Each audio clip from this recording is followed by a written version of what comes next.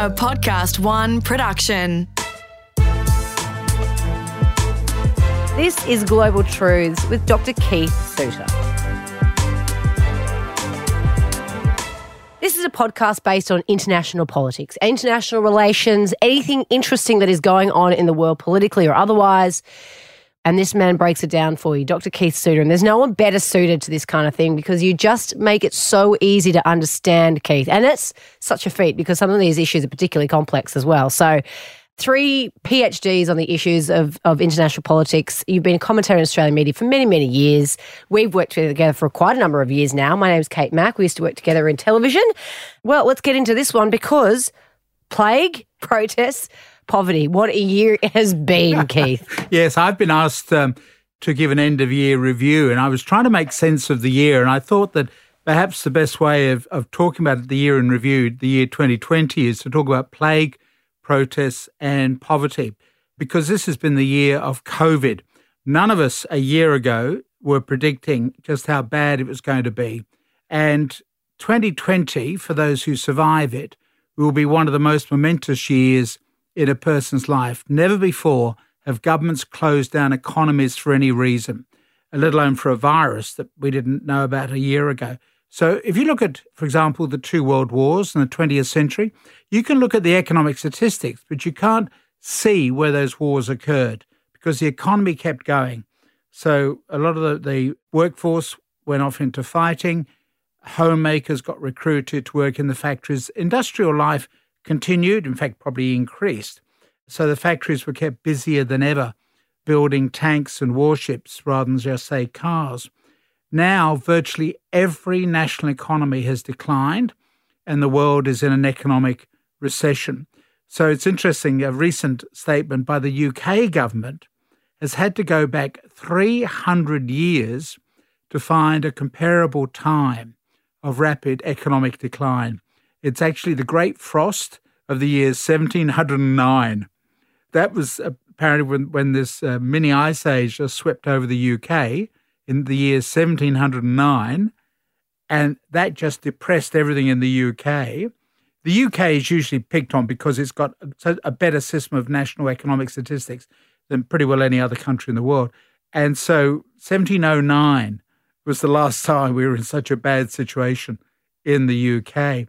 Well, can I ask though, Keith, because obviously, the economic damage has been so bad that we were expecting. It's a lot. In Australia particularly, it looks like it's a bit better than we thought. Yeah. But during Spanish flu, wasn't that was the last big plague of the 20th century, and it went around the world and killed 50 million people. Did that not have the same effect? No, it didn't create an economic crisis. Wow. Yeah. And I might say, by the way, the global financial crisis in 2008 didn't create a public health crisis. So COVID is unique because with COVID, we've got both. And in fact, it's worth bearing in mind that after the flu pandemic of the 1920s, you then get the Roaring Twenties. Remember the Great Gatsby novel, which was filmed just down the road from where we're speaking? So COVID is really unusual in terms of international politics. So when I was asked to do this review of the year, I opted for keeping a focus on COVID and then looking at it under 3 headings. This is what I mean by the plague, the protests and poverty. So looking at the plague, clearly in the case of China, it bungled the initial response. There was a lack of transparency, huge amount of damage to brand China. I don't think it's going to lead to anti-Chinese feeling in the community, but certainly wariness of brand China. Remember, we've been talking about this China century, the Chinese century. Well, there are a lot of people who are saying, we don't want to hear anything more from China. Thank you very much. But I agree. You say it didn't tarnish their reputation, but I would argue that it did because those wet markets, the fact that it goes on, how the initial theory is that it even eventuated COVID-19, and then the way that they kept it quiet and didn't tell anyone. Yeah, I actually think it did some. I think there's not very nice things to be said about China in circles that I move in. Not at all. So clearly China bungled it. So even though China itself is pretty well recovered in economic terms, it is in trouble because its trading partners are in trouble. It needs to have a flourishing American economy for Americans to buy products from China. And so you don't get that happening. So even though China thinks, okay, well, we've got over the plague, well, your partners haven't, and you need them to be flourishing. In the case of the United States, obviously a lack of political leadership. I think Donald Trump, if he were reflective, I'm not sure that he is, but if he were reflective and looked back over his 4 years in office, he talked the crisis down and tried to be centre stage at media conferences rather than allowing the experts to have more say. So he would then just run off at the mouth and talk about injecting yourself with disinfectant. My own feeling is that if COVID did not occur, Trump may well have been re-elected this year. Most presidents do get a second term, and Trump would have got that. Interestingly, in 2016, he did brilliantly at mobilizing fear. But this time round, he was trying to be optimistic. Well, that's what Mrs. Clinton did in 2016. What Trump should have done is to have said we're being attacked by this Wuhan virus, in other words, ramping up the anti-China feeling, and make himself a wartime president. Every president in the United States who's been up for re-election in a war, going all the way back to 1812, has been re-elected. The Americans rally around the flag. I don't understand why Trump didn't capitalise more so on the anti-China sentiment, because he called it the China virus from the get-go. He was so outspoken in terms of blaming China. Why didn't he go harder? Exactly. I just don't know. I think that I think a lot of us in political science are going to spend a lot of time as to why Trump, who was brilliant at mobilising fear, decided to mobilise optimism, which is where he destroyed Mrs. Clinton 4 years ago. and it's, of course, enabled Joe Biden to exploit fear. Yeah. So it's really ironical. So Trump, as I say, I think would have been re-elected had it not been for the poor handling of the COVID crisis. And the other thing we've got to, again, remind ourselves is that the Obama administration had negotiated with China to have American medical observers stationed in China. It was called the PREDICT program, because China and the US recognize that a lot of diseases emerge from China. Therefore, if you had American experts based in China and the agreement said they would have officials based in Wuhan, then they would have got an early warning of this. But Trump did not implement it. It's an Obama agreement. Therefore, he said, I will cancel it. And so actually exposed America and the rest of the world, because there was no one there monitoring it, and enabled the Chinese, therefore, just to play fast and loose with the truth.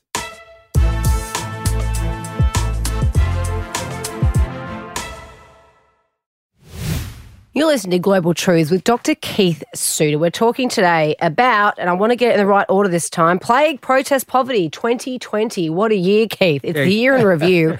And really, it's nothing like anything any of us have ever experienced before. No, and hopefully we're not going to go through it again. Although, people are saying, remember Australia began the year with bushfires, all the speculation, floods. Something odd is happening with the weather. Perhaps something is odd happening with the environment. Remember, this is a disease that came out of the environment. So that's the plague. Let me just talk about the protests now, because we've had this reaction to government power, the continued use of fear to create a culture of acceptance of authoritarian rule. People are clamouring to be told by governments what to do. It's extraordinary in developed nations. Yep, yeah. So you've got authoritarian leaders like those of Turkey, Hungary and the Philippines who are using this as an opportunity to consolidate power. You've also got the growth of what's called surveillance technology. So Shoshana Zuboff at Harvard has written a very interesting book called The Age of Surveillance Capitalism. So she wrote the book before COVID came along, and she was just simply dealing with the power of the big tech companies to know so much about what's going on in your life. So someone like Google will get to know more. The Google homepage is the most visited homepage on the web around the world.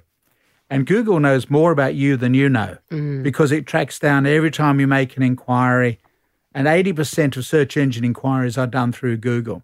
And so she is warning about this, what she calls surveillance capitalism. And it is interesting how the intelligence agencies are saying to these big tech companies in the United States, I guess also in China, give us access to that data, because you've got people who normally complain about being spied on just happily, for free, giving information to Facebook. And so the National Security Agency is saying to Facebook, we need access to that information. You will enable us to spy on Americans without us having to tell Americans they're being spied on. So this is surveillance capitalism. So there's a book by Shoshana Zuboff, very good writer, very impressed with her work. And also, of course, you've got the era of conspiracy theories. Oh, God. Don't. So you've got the use of social media as a way of spreading the theories. And we've looked at that, of course, in this podcast series. And you've got all this speculation about where the virus emerged from. Was it a plot by Bill and Melinda Gates? So it's really quite amazing on how much is now going around the world as conspiracy theories. Some of People love just, them. They're so far-fetched. They're so far-fetched, aren't they? Well, they are to you and me, because we see ourselves as being middle of the road and sensible. But they would say, well, they're being middle of the road and sensible. It's people like us who are too trusting or been sucked in by the government, etc. It's like the QAnon conspiracy, which we've looked at in this series. That is continuing. And in fact, there's at least one member of the US Congress who is an open supporter of the QAnon conspiracy theory. So they've now got a toehold in Congress. So they're going to be able to talk about the deep state in the United States. Oh, God. I've got to say, going back to China, that it has given us both the Wuhan virus, to use Trump's expression, but also the social credit and technological control of populations. Remember, we've looked at this again in these podcasts, the way that in China, the bank accounts are limited to the IT system. You've got a cashless society, and you've got facial recognition technology. And you can build up or lose points in their social credit system. My favourite example of this is that if they see that you're buying diapers, that means you're looking after a child, which is good. You're a good parent. On the other hand, if they can see you're spending too much time with online pornography, you will lose points, right? So in August, when you go to the railway station to buy a ticket to go to your ancestral village to put flowers on the grave, they will say, sorry, you don't have enough social credit points. We can't sell you a ticket. That is just extraordinary. And it just makes as well, you're stifling creativity in those sorts of environments because you're not encouraging people to live a life and to take some risks and to do interesting things. You're asking them to be cookie cutter. Yeah. And of course, this reminds me of the years that during the Cold War when I travelled a lot behind the Iron Curtain, and the way in which when you were talking to people about certain topics, they would just sort of motion to you to stop, and they would then take you into a place where they assume you couldn't be recorded. And then you could have the conversation. Yeah. Wow. So we're now going back into that sort of era where people are now monitoring all that they're saying with the risk that they could work. They think they may well be spied on. Now, they may not be spied on, but they think they're being spied on. Therefore, they are careful about what they do. We've just had a person arrested in Australia who used an online technology to look for how to make bombs, etc. And the police were able to monitor that person's alleged activities by virtue of what he was doing on the internet. And that's the thing. Yeah. People should be careful now. Absolutely. And poverty. So this is the third strand.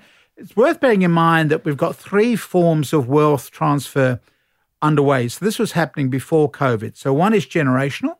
You've got older people who are dying and leaving a vast amount of wealth to their children, who would be, I guess, middle-aged. So you've got older people dying off, so it's a generational transfer of wealth.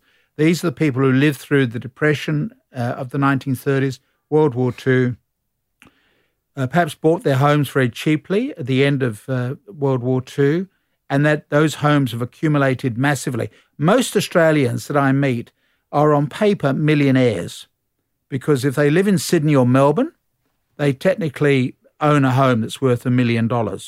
And they are dying off, and those homes are going down to the next generation. So one is generational change and in terms of wealth transfer. A second lot of wealth transfer is geographical, which relates to the return of China. So remember, China was a third of the global economic output 400 years ago. It's now going back to that status. So China is growing rapidly, and other countries are in comparative decline, the United Kingdom, for example. And then thirdly, we've got the technological change that's going on from going back to Britain. 1750, manufacturing process, and you had factories. Now, the wealth doesn't come from manufacturing. It comes from online services like Amazon and Facebook. And what we've seen is that COVID has actually enhanced those transfers of wealth. And so the rich have done very well this year. The rich will finish this year even richer than they were at the beginning of the year.